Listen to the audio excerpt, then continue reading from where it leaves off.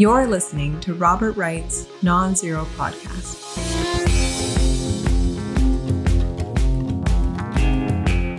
Hey, Mickey. Hey, Bob. How you doing? I'm doing okay. Good. A lot of things happening. I spilled a cup of milk. I've cleaned it up. Wait, before we started recording, you said you spilled coffee. Coffee. It was coffee with milk. This is the kind of thing that completely destroys a journalist's credibility, Mickey. That was a Joe Biden level gaffe. We'll get to that. Okay, so here's your news quiz. Do you want to start with foreign policy or domestic policy? Let's start with foreign policy. So, I was afraid you'd say that. Okay. First of all, a lot of domestic policy. Okay. We'll get to domestic. What is the significance of the current significance of the Ukrainian town of Kupiansk? Bah. Is that too obscure? That's too obscure. How about Kyiv? Have you heard of that? Yeah.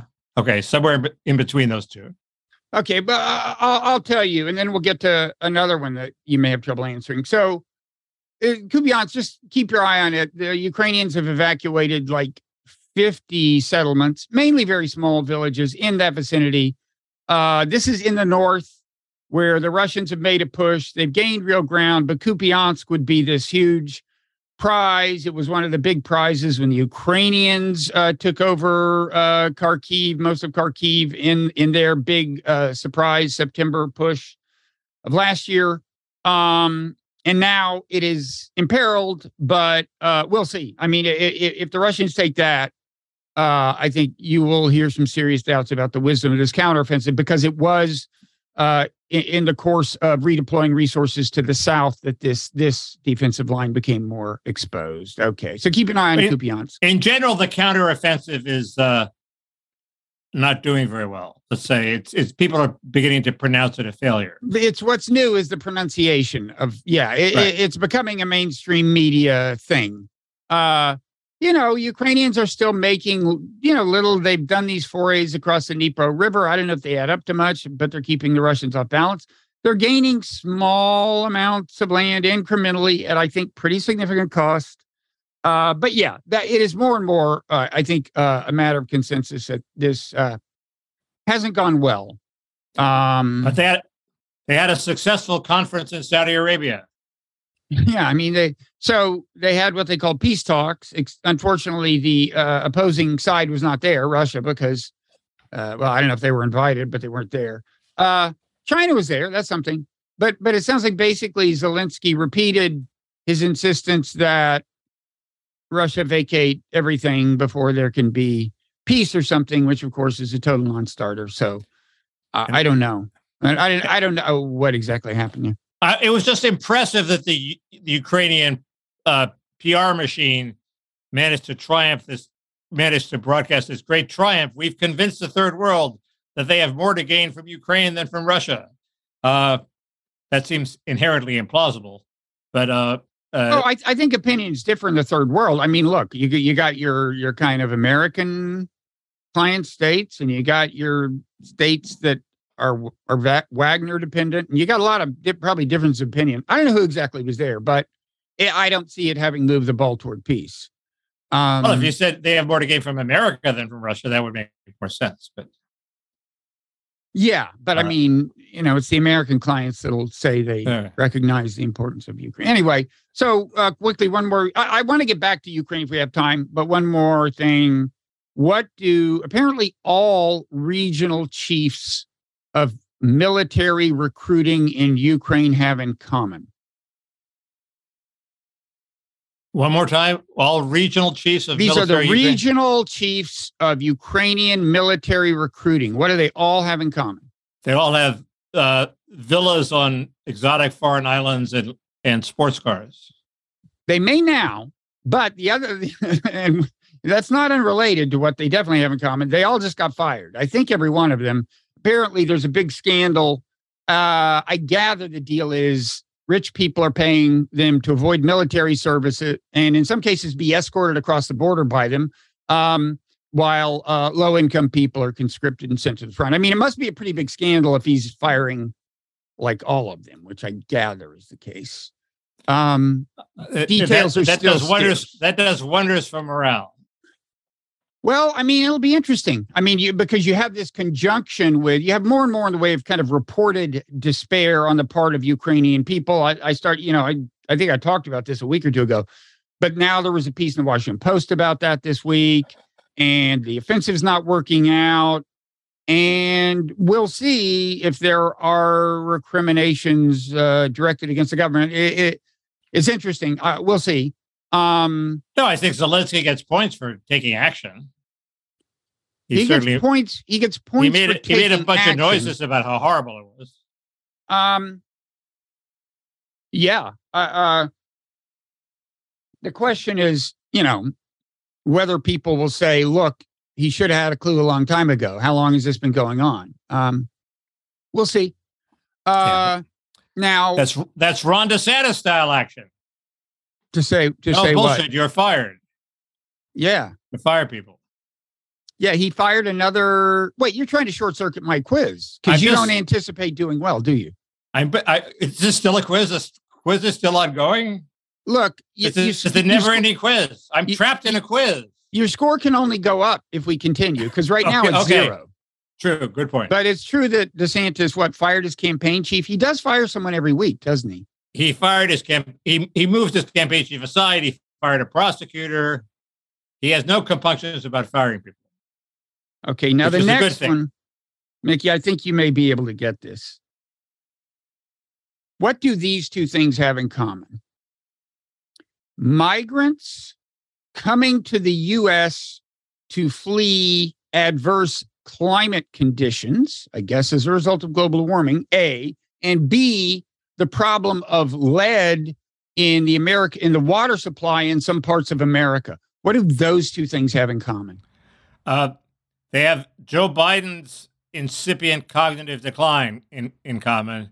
Biden was asked a question about, what is the answer to all these people coming across the border, and Biden started off with an answer. Then he started talking about the root causes of why they're leaving, which was not climate change. It was like lack of infrastructure and street lighting.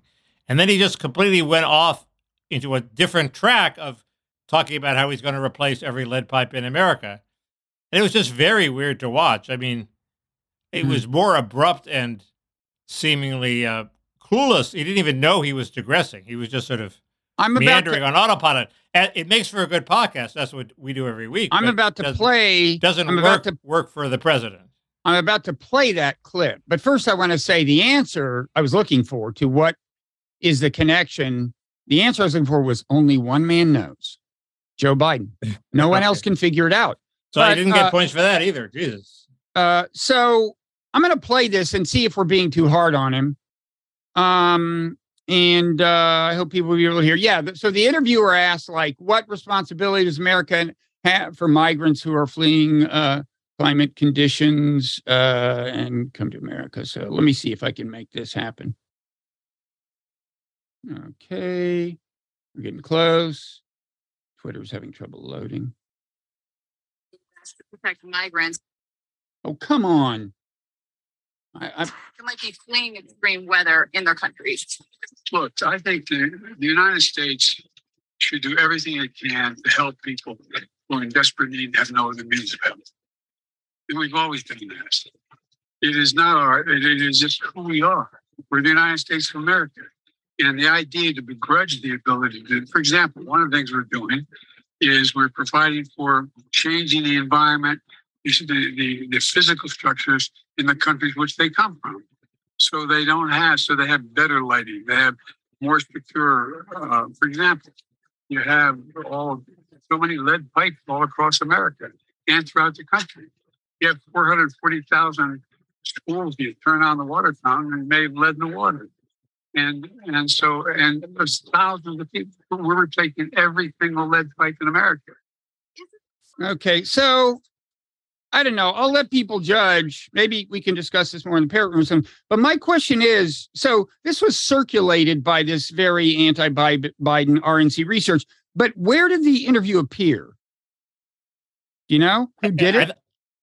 I forget. I think it was some Latino TV station. I don't know. So it's a legit source, right? Because I noticed, like, at the moment of maximum incoherence, when he moves to American water pipes, the camera shots are being cut back and forth. There are two cameras, and it does cut to another camera.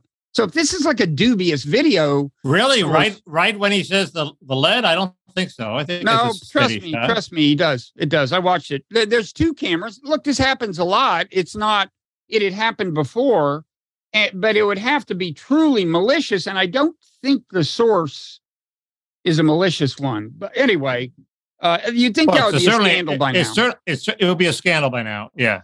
So I don't know. I mean, I guess if you want to give them the benefit of the doubt, it's like politicians commonly, if they don't have a good answer, they pivot. And maybe he just kind of like, any pivot of up to 90 degrees is acceptable, and he overshot and did 120. You could say that in his defense. But maybe he was going to circle back and say, so if they have problems like we have with lead pipes, they're coming here. Of course, the logical conclusion is that we should be fleeing there because we have all these lead pipes. So we have to get away from them. Or maybe, I know, he was probably going to say the way we manufacture the pipes, there are carbon emissions. And that's why you don't think so? No. Okay. What, the sinister undercurrent of all this, and I can't believe I missed the cutaway, if there is a cutaway. It doesn't look suspicious the way some do. It's not a jump cut. What looks suspicious is when there's one camera and you see a jump cut. This is an interview where you're going back and forth anyway. It's a professionally produced interview, two cameras. But, yeah. I fall for those things every now and then, but I don't like to do it too often. The sinister undercurrent is, he opens up all these special pathways for for tens of thousands and hundreds of thousands of people to come in. So at first it was from the dictatorships from the dictatorship of Venezuela, from Venezuela and from Cuba and from Haiti. Mickey, I'm going to let you continue, but first I just want to say one might argue that the pivot you're doing now is more than 90 degrees. But go ahead. No, it's not. I'm getting there. So okay, and now he expanded that, to other more numbers and other circumstances. And now he wants to have a special one for all climate change refugees. That's what she was asking him about, which could be virtually anybody in Latin America. So he's expanded this bogus, allegedly legal loophole of parole. So he's basically letting in all of Latin America under the guise of they're all climate change refugees. Well, then why doesn't he have that's what she was talking about. Why doesn't he have a pat answer then? I mean, if that's, I guess that's a very good question. Yeah. It's weird. I saw a piece today where somebody said, and it was not a credible source, it was a British paper, said, foreign governments have the feeling when they're talking to Biden, they're not talking to the man who is in charge. So this certainly reinforced that impression. Did they say who the man in charge is? On immigration policy, he does not seem like the man in charge. In other areas, he does. But so final. I don't know. I think we don't know. Anyway, you do get credit for that answer. So 1 for 3. Final question. Who said the following? I think I'm well positioned to be president of the United States. I do not believe I'm well positioned to run for it right now. Youngkin. No. Dean Phillips. He's our great hope. Oh. He's apparently, unbeknownst to almost everyone in America, a member of the House of Representatives. He's a Democrat. And people are so hungry for an alternative to Biden that he just started talking about how it might be nice if somebody else ran, not necessarily him. And he gets a piece in Politico. I think he was he on Face the Nation and Meet the Press? I think maybe he was. I mean, anyway, there's a hunger, Mickey, for a Biden alternative. Well, let the record show that I'm not the person who switched to domestic politics. That is one of the significances of this looming Biden scandal. I agree. There's also a Trump scandal, and we'll get to that.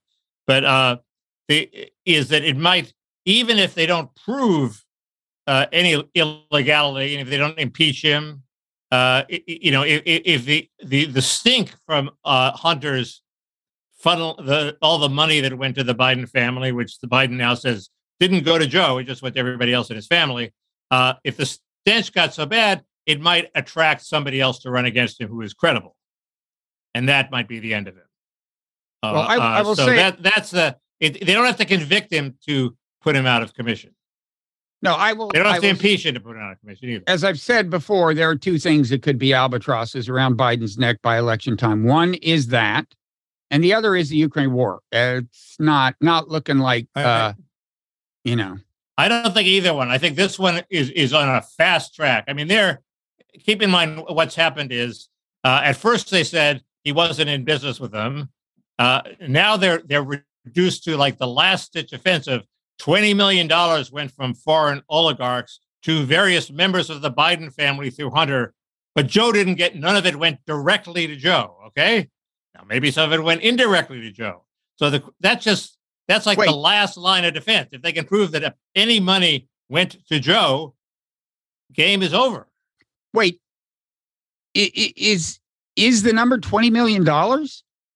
They have like bank records of $20 million over a course of several years going to this entity, to various members of the, well, first of all, there's a mediating entity, right? And then from it, money was the mediating entity is Hunter, and then it's distributed to various setup funds, and eventually goes to various other setup funds. It's all very clouded and obfuscated on purpose. Well, that's why I asked how clear it is that it came from the fact oligarchs. That a former Biden, it wasn't an actual Biden PR person, but it was a former Biden PR person latched onto this thing. No money went directly to Biden after Politico did. And that's just such a pathetic defense. First, it leaves open that money went indirectly to Biden. First, it's an interesting figure. Biden seems to have discovered a new form of corruption. It's sort of pioneering. Maybe it's not that new, but Hunter gets a lot of money for the Biden brand. But Biden doesn't have to provide any quid pro quo for it at all.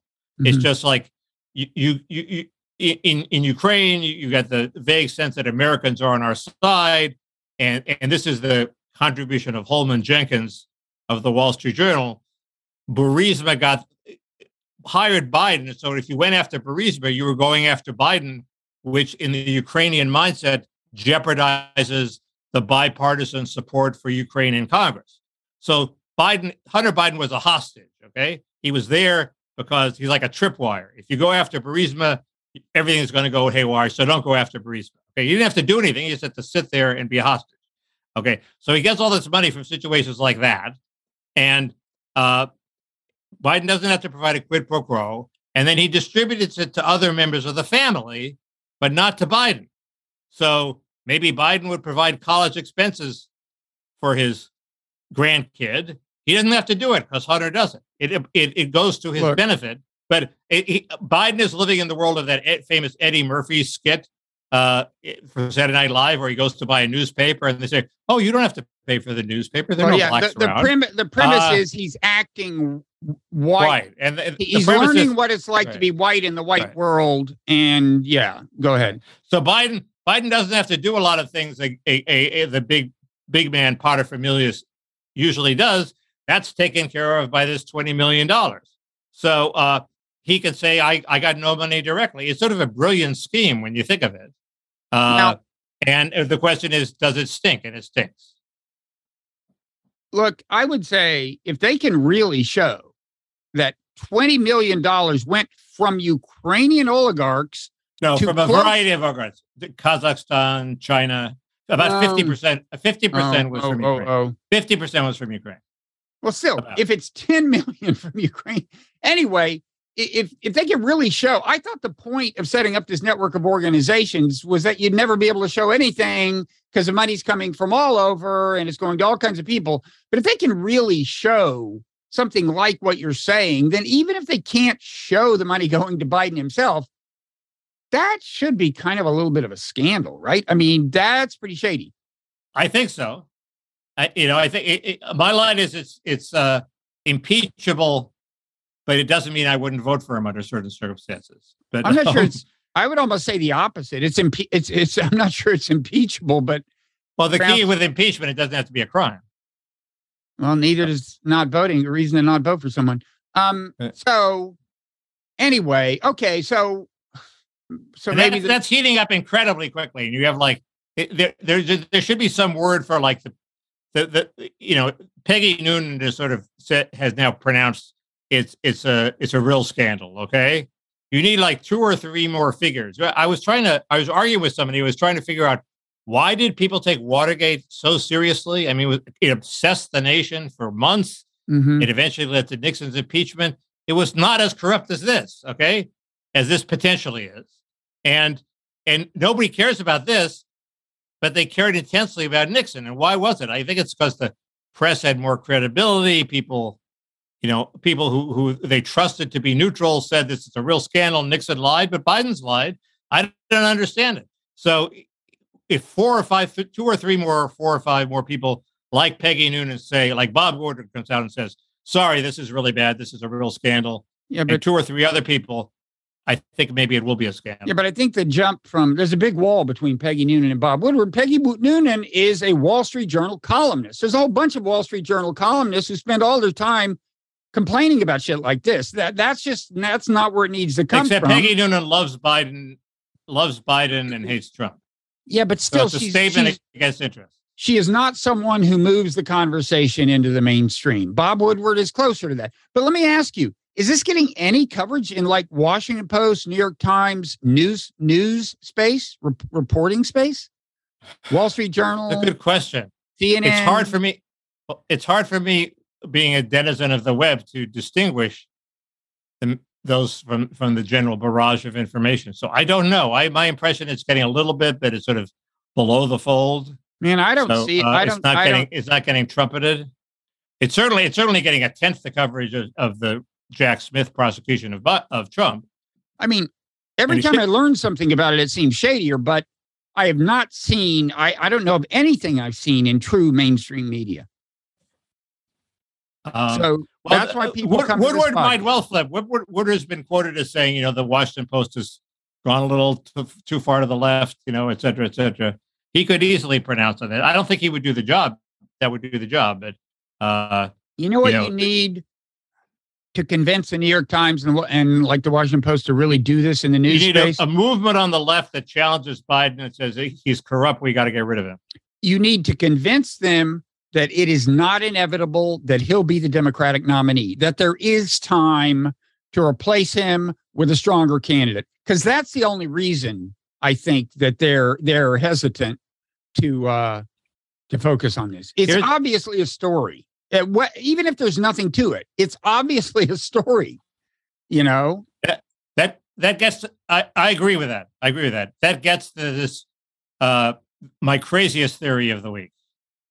Whoa, that's saying something. What is our governor? Our governor Gavin Newsom has foolishly promised to, if Feinstein steps down, to replace her with a black woman. Who's a black woman, Bob? I could name a few.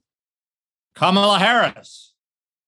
Genius move. There's your solution. Genius move. I'm all for that. There's your solution. Now, Harris would have to somehow have the Riot Act read to her, or she'd have to enter a couple of primaries and lose. Yeah. And to avoid humiliation, she would get this sinecure in the Senate. It's a lifetime appointment. You never lose a Democratic black woman is not going to lose a California Senate. What primary Senate would she lose? How would she lose a primary? She's not the presidential candidate. It would somehow. You mean it would start looking like wrapped? If it wrapped up that if Biden says I'm not running and all of a sudden we're in a primary situation. No, I'm trying to think. There are a bunch of other. I mean, obviously she'd rather be vice president than Senate, but being Senate is not nothing, especially since if she's senator for 8, she's young. If she's senator for 8 years, she would be much supposedly readier to be president. I don't believe it, but people might believe it. Anyway, if you're looking for a way out for Kamala, I'd rather have her in the Senate than on the Supreme Court. Let's put it that way. Yeah, that would be my order of preference. Senate, then, well, anyway. Maybe it she is could a crazy theory. We needn't dwell on it. She could frame it as an act of defiance. Fuck you, Biden. I'm sick of this warm bucket of spit job. I'm going to go to the Senate and really get something accomplished. For our younger viewers, there's a politician in ancient American history who once compared being vice president to a warm bucket of spit. Who was that, Mickey? Actually, I think it was a warm bucket of piss, but it got no. for the meeting. No. Yes. Mickey, that's not what America's about. It's about spit. Who do we know who said that? It doesn't matter. I think it was somebody named Garner, I believe, and I believe he was a vice president. But I'm not sure. John Nance Gardner? I don't know. I can read your notes, so I know you're slowly working your way around to Code Pink and the fact that they were apparently subsidized by somebody who got money from China. That's why do you think they called it Code Pink? That's transparency. These are my backup topics, Bob, on the back of my sheet of paper. We'll get to Code Pink. I mean, that's how Biden gets into trouble, is making his notes visible, at press conferences. Don't do that. The one other wrinkle on the Hunter Biden scandal, in addition to the fact that he was a hostage, he didn't have to actually get Joe to do anything for him, was the period after this. John Ellis pointed this out in a Substack post, and he doesn't know the answer, but there's a period in 2017 and 2018 when Joe Biden's out of office. He's a private citizen, as you often point out. Hunter Biden's income stays the same. It's still $2 million a year. He makes like a couple $1 million during this period, and nobody could expect Joe to provide a quid pro quo then, because the oligarchs are investing in the future. Well, and also he's not a brand anymore because he's out of office, and that is the only possible explanation, that the oligarchs. But he didn't have a future. He was out of politics. He was an ancient guy who was never going to run again. Nobody thought he would run again, let alone win. And maybe the oligarchs didn't understand how out of it he was. And maybe the oligarchs think, well, in my country, you stay once an oligarch, always an oligarch. Families have, lasting staying power. In America, they didn't understand that in America, when you're out of office, you're a nobody pretty quickly. But that's not your theory. Your actual theory is that it was ongoing, agreed upon payments. No, my actual theory is that it's no. The answer is it's a mystery. We don't have a theory. And the only theory I can come up with, your theory, is the obvious one, that they're looking to the future, but it doesn't quite make sense. My theory is it fits with the hostage theory, in that Biden is still. They may have thought that, well, we're paying Hunters to still be our hostage because Ukrainians still think that if we go after Hunter Biden, Burisma, we're going after Hunter and we're going to jeopardize Democratic support, because Biden will be pissed off. Even if he's out of office, he'll be pissed off and the Democrats will turn against us. Remember when Colonel Vindman, in the impeachment hearing of Trump, he originally was horribly upset by Trump's phone call trying to bully Zelensky into investigating Burisma and Hunter. The perfect call. Not because he thought that there was a bogus investigation and that Hunter and Burisma weren't guilty, but because it would piss off the Democrats and jeopardize bipartisan support for Ukraine. So this is the same deal. This is of a piece with that. So they may have thought that somehow Biden's revenge power outlasted his office, even though he was out of office. The only thing I can think of. So, go ahead. We could broaden this. You could broaden the scandal to Obama. How could we do that? I don't know, but there's been a lot of talk about Obama because of this David Samuels interview with David Garrow in who's David Tablet Garrow magazine. It's a biographer of Martin Luther King who wrote a very, very nasty biography of Obama that didn't get any traction, including his letters to his girlfriend where he mused about having sex with men. Yeah.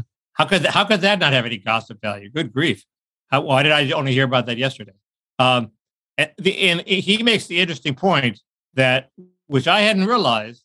I had thought Obama, after he left office, had gone Hollywood. He'd spend all his time scouting homes in Palm Springs and, selling TV shows to Microsoft and Apple, and living the life of Hollywood and raking it in. No, he stayed in Washington. He had a house in Washington, and we never hear stories about what he did in Washington. Okay, and Garrow's theory is he was running the fucking government from his townhouse, from his house in Calorama. He was doing something. Wait a second. Wait, what years is this? This is the Biden presidency, the last 4 years. 3 years. I fear I wish Obama were that engaged. Maybe he'd ease Joe out of contention for the presidency and give us a replacement. Anyway, so the crazy extension would be that somehow pissing off Joe would also piss off Obama, and Obama really was still a power to be reckoned with. So Ukraine couldn't afford to piss off Obama. So they give money to Hunter. That seems pretty strained. Yeah. Now, okay, go ahead. So the interview was by David Samuels? Of Garrow. I think I have grave doubts about Samuels, but that's another story since he's not I have grave doubts about both of them. Yeah. It was because of that. It was a very interesting issue. It was two untrustworthy narrators interviewing each other. I think Samuels is the one who did a piece for the New York Times Magazine years ago, trying to cast the whole movement to get the Iran deal through during the Obama administration as some kind of big scandal, and it became really clear that he didn't understand the first thing about a lot of things, how social media works and stuff. It was really kind of a hit piece. They definitely have it in for Obama spending too much political capital on the Iran deal. Speaking of Iran, one of their biggest beefs. Speaking of Iran, do you know? Here's another quiz question. So apparently, I don't know if this has been called off. I'd like to think so, but at last check, we were deploying American troops who might man commercial tankers in the Persian Gulf because Iran had been harassing and or seizing tankers.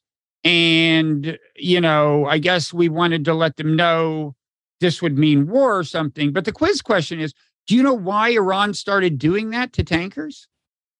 No. Because we seized an Iranian ship. I mean, I don't know if it was flagged Iranian or had Iranian oil. Anyway, we did it to them, basically, off the coast of the United States. We still have the ship. We won't give it back. And this is something you will not find reported in mainstream media, what the actual in fact, they systematically misreport. I think I just read in the Washington Post. It said Iran has been harassing tankers in an attempt to coerce the U.S. to return to the nuclear talks. I mean, Iran has totally given up on the nuclear talks. It's clear that Biden didn't want a deal. It would have been the easiest thing in the world to get a deal. Just say to them at the beginning, let's return to the status quo ante. Before Trump pulled us out of the deal, the sanctions he put on you are off. You're back to full compliance with the deal. Could have done it in a day, but he didn't want to.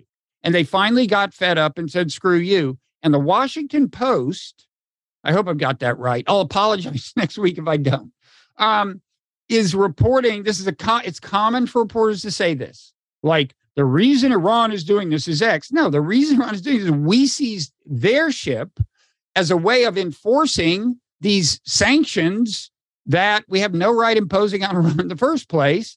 That, again, would not be there themselves, those sanctions. The premise for our seizing that ship would not exist if Joe Biden had just done the obvious thing that any right-minded progressive should have done, which is return to the deal that Obama struck with Iran. Okay, I'm done. I thought there was a problem with going back to that because they're already too far down the road of centrifuging. So you can't turn back. Well, that wasn't the case 3 years ago, whenever Biden took office, and I don't know that it's the case now, look, what we did was we said, okay, we want a bunch of other stuff now. We want restrictions on your ballistic missiles that don't have nuclear warheads, don't necessarily have anything to do. We want this, we want that, we want this. We made all these new demands. And why do you think he did that? I don't know. Why do you think? Why is Biden in so many ways turning out to be so hawkish and so neoconish? I don't know. It can't be because he's a friend of Bibi's. He's hasn't been a friend of Bibi's the last couple of months. Well, what I would direct people to a really good conversation that I just had with Joshua Landis, a scholar of the Middle East at the University of Oklahoma. Posted it on Tuesday. We get into a lot of Middle East stuff. He knows a lot more about it than I do. He's the one who explained to me that this all started with us seizing their ship. So that's on the Non-Zero podcast feed. By the way, Bibi has backed off his judicial reforms. You saw that? Did he? Yeah. So the victory he won is no longer a victory? Maybe I read an outdated news account, but it seems to me he's settling for some change in the composition of the Judicial Selection Commission. He's not going for maybe I read a parody. Who knows? Could have been The Onion. Take that back. I've been kind of out of it. Check it out for yourselves, people. I've been furiously trying to get out the Non-Zero newsletter. By the way, people should check out the latest Non-Zero newsletter, if only to see the art created by Clark McGillis, our graphic artist in residence. It's this, the piece is about AI's Oppenheimer moment. You know, the director of Oppenheimer, Christopher Nolan, said in an FT interview, well, actually, the interviewer got him to compare AI, the challenge of AI to the challenge of nuclear weapons. And so then people started talking about Sam Altman as Oppenheimer and so on. I wrote a piece about that. The piece isn't that great, but Clark did a thing based on the movie poster of Oppenheimer that you should really go check out. And that's my last word on that. If you feel you want to read the piece, I'm not going to stop you. But the main thing is to look at the movie poster. Didn't he also write our headlines last week? No, he's writing them this week. Oh, okay. You know, when you have a staff of thousands, it's confusing. Somebody did a really good job has been doing a very good job on the headlines recently. Whoever whoever did it, it's gotten quite good. We have only the finest workers on the Non-Zero team. The other point to be made about Obama is the general assessment of his legacy. I mean, I'll say it goes into. Let me, as long as I'm plugging great workers, that would have been Andrew Day last week, I think. Okay. The general assessment of Obama's legacy has certainly soured a bit. It was very high when people were saying, "God, I wish for the days of Obama instead of Trump. They were so calm." I do think Obamacare was a big step forward. I think he gets credit for that, defective as it was. Even if it didn't improve the health of Americans, it lowered the anxiety level of Americans. So more people think they can get insurance. It's completely screwed over independent freelance workers, but who cares about them? And they're fixing that supposedly. There are alarming signs. I had my first doctor who completely left Medicare, and he's on his own. I have to pay him $350 a visit. That's for starters, and none of it is covered by insurance, not even by my Medigap. So it's strictly out of my pocket. Okay, if 4 more doctors do that, Medicare is worthless to me, right? So, or I have to go find 4 new doctors. So it's on the, judging from my own experiences, Medicare is on the verge of coming apart. But even if it doesn't come apart, Obamacare is good. But if you look at the country, it is way more divided by race, especially, than it was when Obama took office. And Obama bears some guilt for that. He is the guy who made a big deal of Trayvon Martin, which helped, and of the Wilson business near St. Louis. That was a conscious decision, and it divided America, and it was really bad for America, especially bad for blacks. I mean, it totally set back whatever sort of progress I think blacks were making in joining the mainstream labor force without people paying attention. The Trayvon Martin thing set back the whole labor force? There were a series of causes culminating in the George Floyd business, which was not under Obama, that I think that helped light the fires of, black activism in a way that made white employers not want to hire people. Yes, I think that was a harm. Wait, it made the Trayvon Martin case, the uproar over it made white employers not want to hire black people? Well, it was part of the whole activation of Black Lives Matter. I think it preceded Black Lives Matter, I believe. And why did they not want to hire black people now? Because now we've been through this. Now, if you used to hire a black person, the worst that happens, you would get sued. Okay. So you have to weigh the risk of getting sued against the merits of the person you're hiring. But now you could be more than sued. You could be canceled for life as a racist by the newly woke Black Lives Matter movement. If you do what? If you fail to hire a black person? If you hire somebody at KCRW, if you hire a black producer, not only will you get sued, but you say, oh, so-and-so said racist things in the newsroom. So it dramatically increases the penalties of if you have a disaffected worker suing you. You're saying people are afraid that if they hire black workers, the black workers will sue them? Not only will sue them, they will cancel their careers. They will end their careers. You will be a professor. You won't be sued. You will be kicked out of the university. You're a movie producer. You're not going to be sued. You will never direct a movie again because you will have a reputation as a racist. Wait, you're saying the fear is that if you let a black person into your workplace, they will sue you and denounce you? I'm saying there's always a danger that people worried about if we create these rights of litigation among aggrieved groups.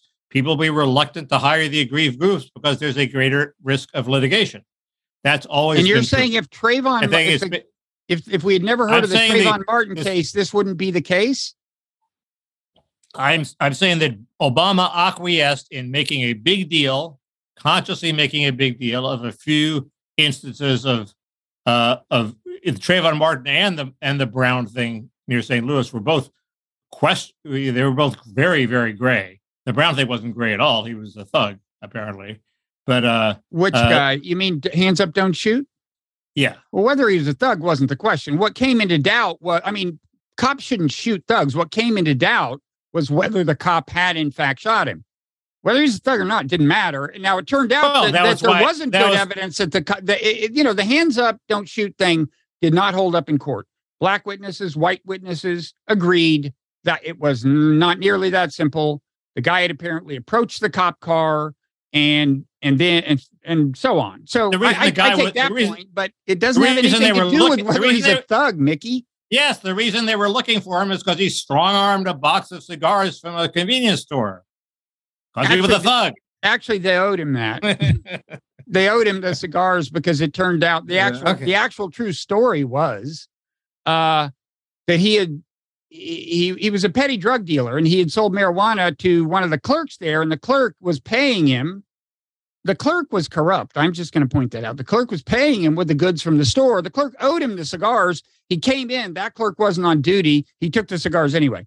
But anyway, we don't have to get into I didn't know that at all. That's an interesting backstory. I didn't know that. But look, how police apprehend people has nothing to do with whether their prior history shows they're a thug. Now, I agree with you that the story turned out to be wrong. I'm talking about why he was being.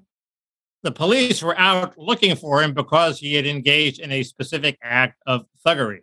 Look, if he had, and the hands up, don't shoot scenario were true, then the cops still would have been wrong. As it happens, the hands up, don't shoot scenario apparently wasn't true, so the cop wasn't clearly in the wrong, but that too has nothing to do with whether the guy had a prior history of thuggery. Can't believe we're arguing this, right? I didn't say the prior history. I said there was an instance of thuggery involved in that instance. Police, they should treat people as suspects. That's what they are at that point. But anyway, they were treating him as such that he lunged for the officer's gun. Trayvon Martin was a little different in the sense that the original story was wrong in the sense that the guy hadn't, held him down and wantonly murdered him. On the other hand, that guy should not have been following with a gun. The cops told that guy not to follow him with a gun. And he was a bad actor. Right, but that's why I said it's not shocking that when you follow a guy around at night and you clearly are following the guy around at night, he turns on you and starts to fight you. That's not shocking. So I'm not willing to concede that we should not lament what happened to Trayvon Martin. I said it was I said it was a gray area. I think it was a gray area. But the point is, the point is they ginned up a whole, instead of saying we should grieve for Trayvon Martin, this is a horrible thing, he shouldn't have been carrying a gun. On the other hand, he was, about to be killed. That he shouldn't put himself in that situation. It was part of a conscious national campaign that was very destructive to our nation and to Black progress, et cetera, et cetera. And Obama, instead of telling his people on the left to cool it, acquiesced and engaged in it. That is a part of his legacy, and it's not a good part. Well, I'm not seeing the connection between Trayvon Martin and workplace environment. I will say, I don't think from a political point of view, Obama played these things well. But that's just a question of how the politics worked out for him, and how, and how the fact that you're a Black president affects the way everything's going to be seen, and it's good to be conscious of that. But he was incredibly conscious of that. He just, he was reacting in the wrong way. No, he was always incredibly conscious of that, and then at some point he decided, well, I can't, be cautious about being the angry Black man 100%. I have to do a little bit of it. So, his whole life was based on not being the angry Black man. Yeah. But he did connect the Trayvon Martin case to his own identity. He said that could have been my son. And look, it could have been. It's like, that guy was what's the name of the guy who killed him? That guy was a nut. And he was the white Hispanic, remember? I guess he had an Hispanic name, right? Yes, I think he was half Hispanic. Now, speaking of that, that was the alarm. So we need to talk about what we're going to talk about in the Parrot Room at patreon.com/Parrot Room. God. Okay. Well, we have the whole prosecution of Trump then to talk about in the Parrot Room. Oh, God. What could be more fun? What is there to say? But we'll say it. We'll say it, folks. Oh, I think I badly phrased what the legal issues were, or I obviously didn't convince you last week.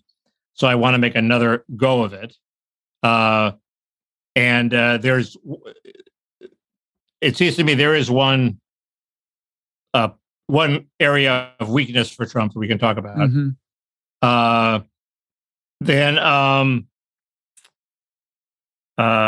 There's so many other things to talk. I haven't even ranked them in order.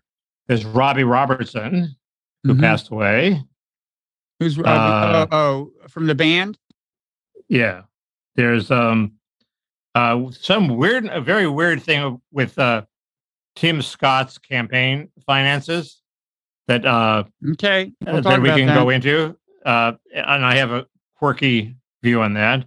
There are other issues that happened that we may have nothing to say about. This big defeat for anti-abortion people in Ohio, this assassination in Ecuador, the coming Saudi-Israeli pact.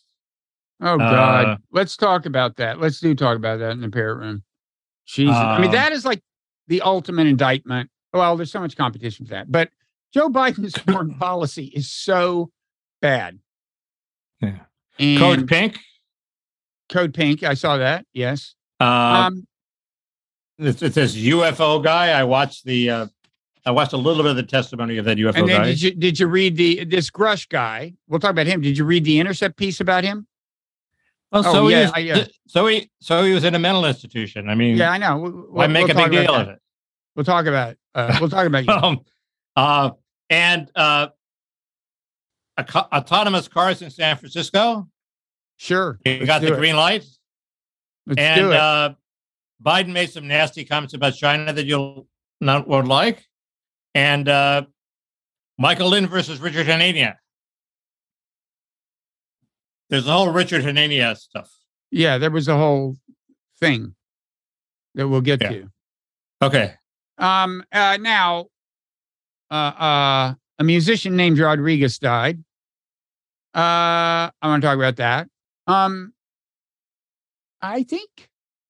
I'm going to talk a little bit about Oppenheimer, not the movie. I watched this actually very good NBC documentary from 1965 about the making, the decision to drop the bomb. And I think I'm going to ask you a little bit about Sohrab Ahmari.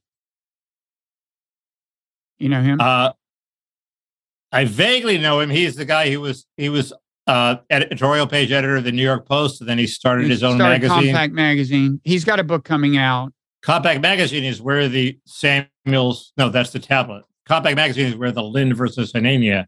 Oh, is it? Article. Well, see, yeah, Compact is this kind of. Is it nationalist conservative? Is that the way you would put it? I think so. I'm not sure. I can't keep track of all. I can't even keep track of all their names, much less who they're associated with. Yeah. Well, then maybe we won't be bringing him up because I'm gonna have him. Yeah. We're replacing every lead pipe in America. I see the connection.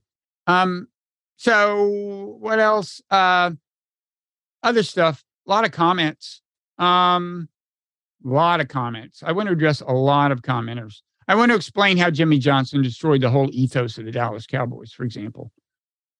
A commenter asked about that. So this is patreon.com/parrotroom. And again, you should Google non-zero and Substack, if only to gaze at this. Well, first, what you should do is actually go look at the Oppenheimer movie poster. Have that in mind. Then look at our art. That's what you should do. And I'm sure you were falsely modest about your piece. Does this mean you're shifting your book to AI away from cognitive empathy? We're looking for tea leaves here. All things are possible in this world. I want to know if I should long Bob or short Bob. Oh, you should short Bob himself, yes. Then, you know, there are separate funds to long Jim Cramer and short Jim Cramer. You mean whatever recommendations There's one fund that invests in whatever he recommends, and there's another fund that shorts everything he recommends. You know, Marty Parrots once offered to give me $10,000 of the Crimson Fund, which was run by Jim Cramer. Yeah. Not for gratis. He owed me the money because it was like a bonus for my being acting editor. It was like that. It was like that box of cigars that Michael Brown had to get. Kind of, yeah. And he said, almost exactly. I'm not going to give you the box of cigars. I'm going to give you a share of Jim Cramer's fund. Anyway, the long Jim Cramer fund, the pro Jim Cramer fund, is beating the crap out of the anti Jim Cramer fund this year.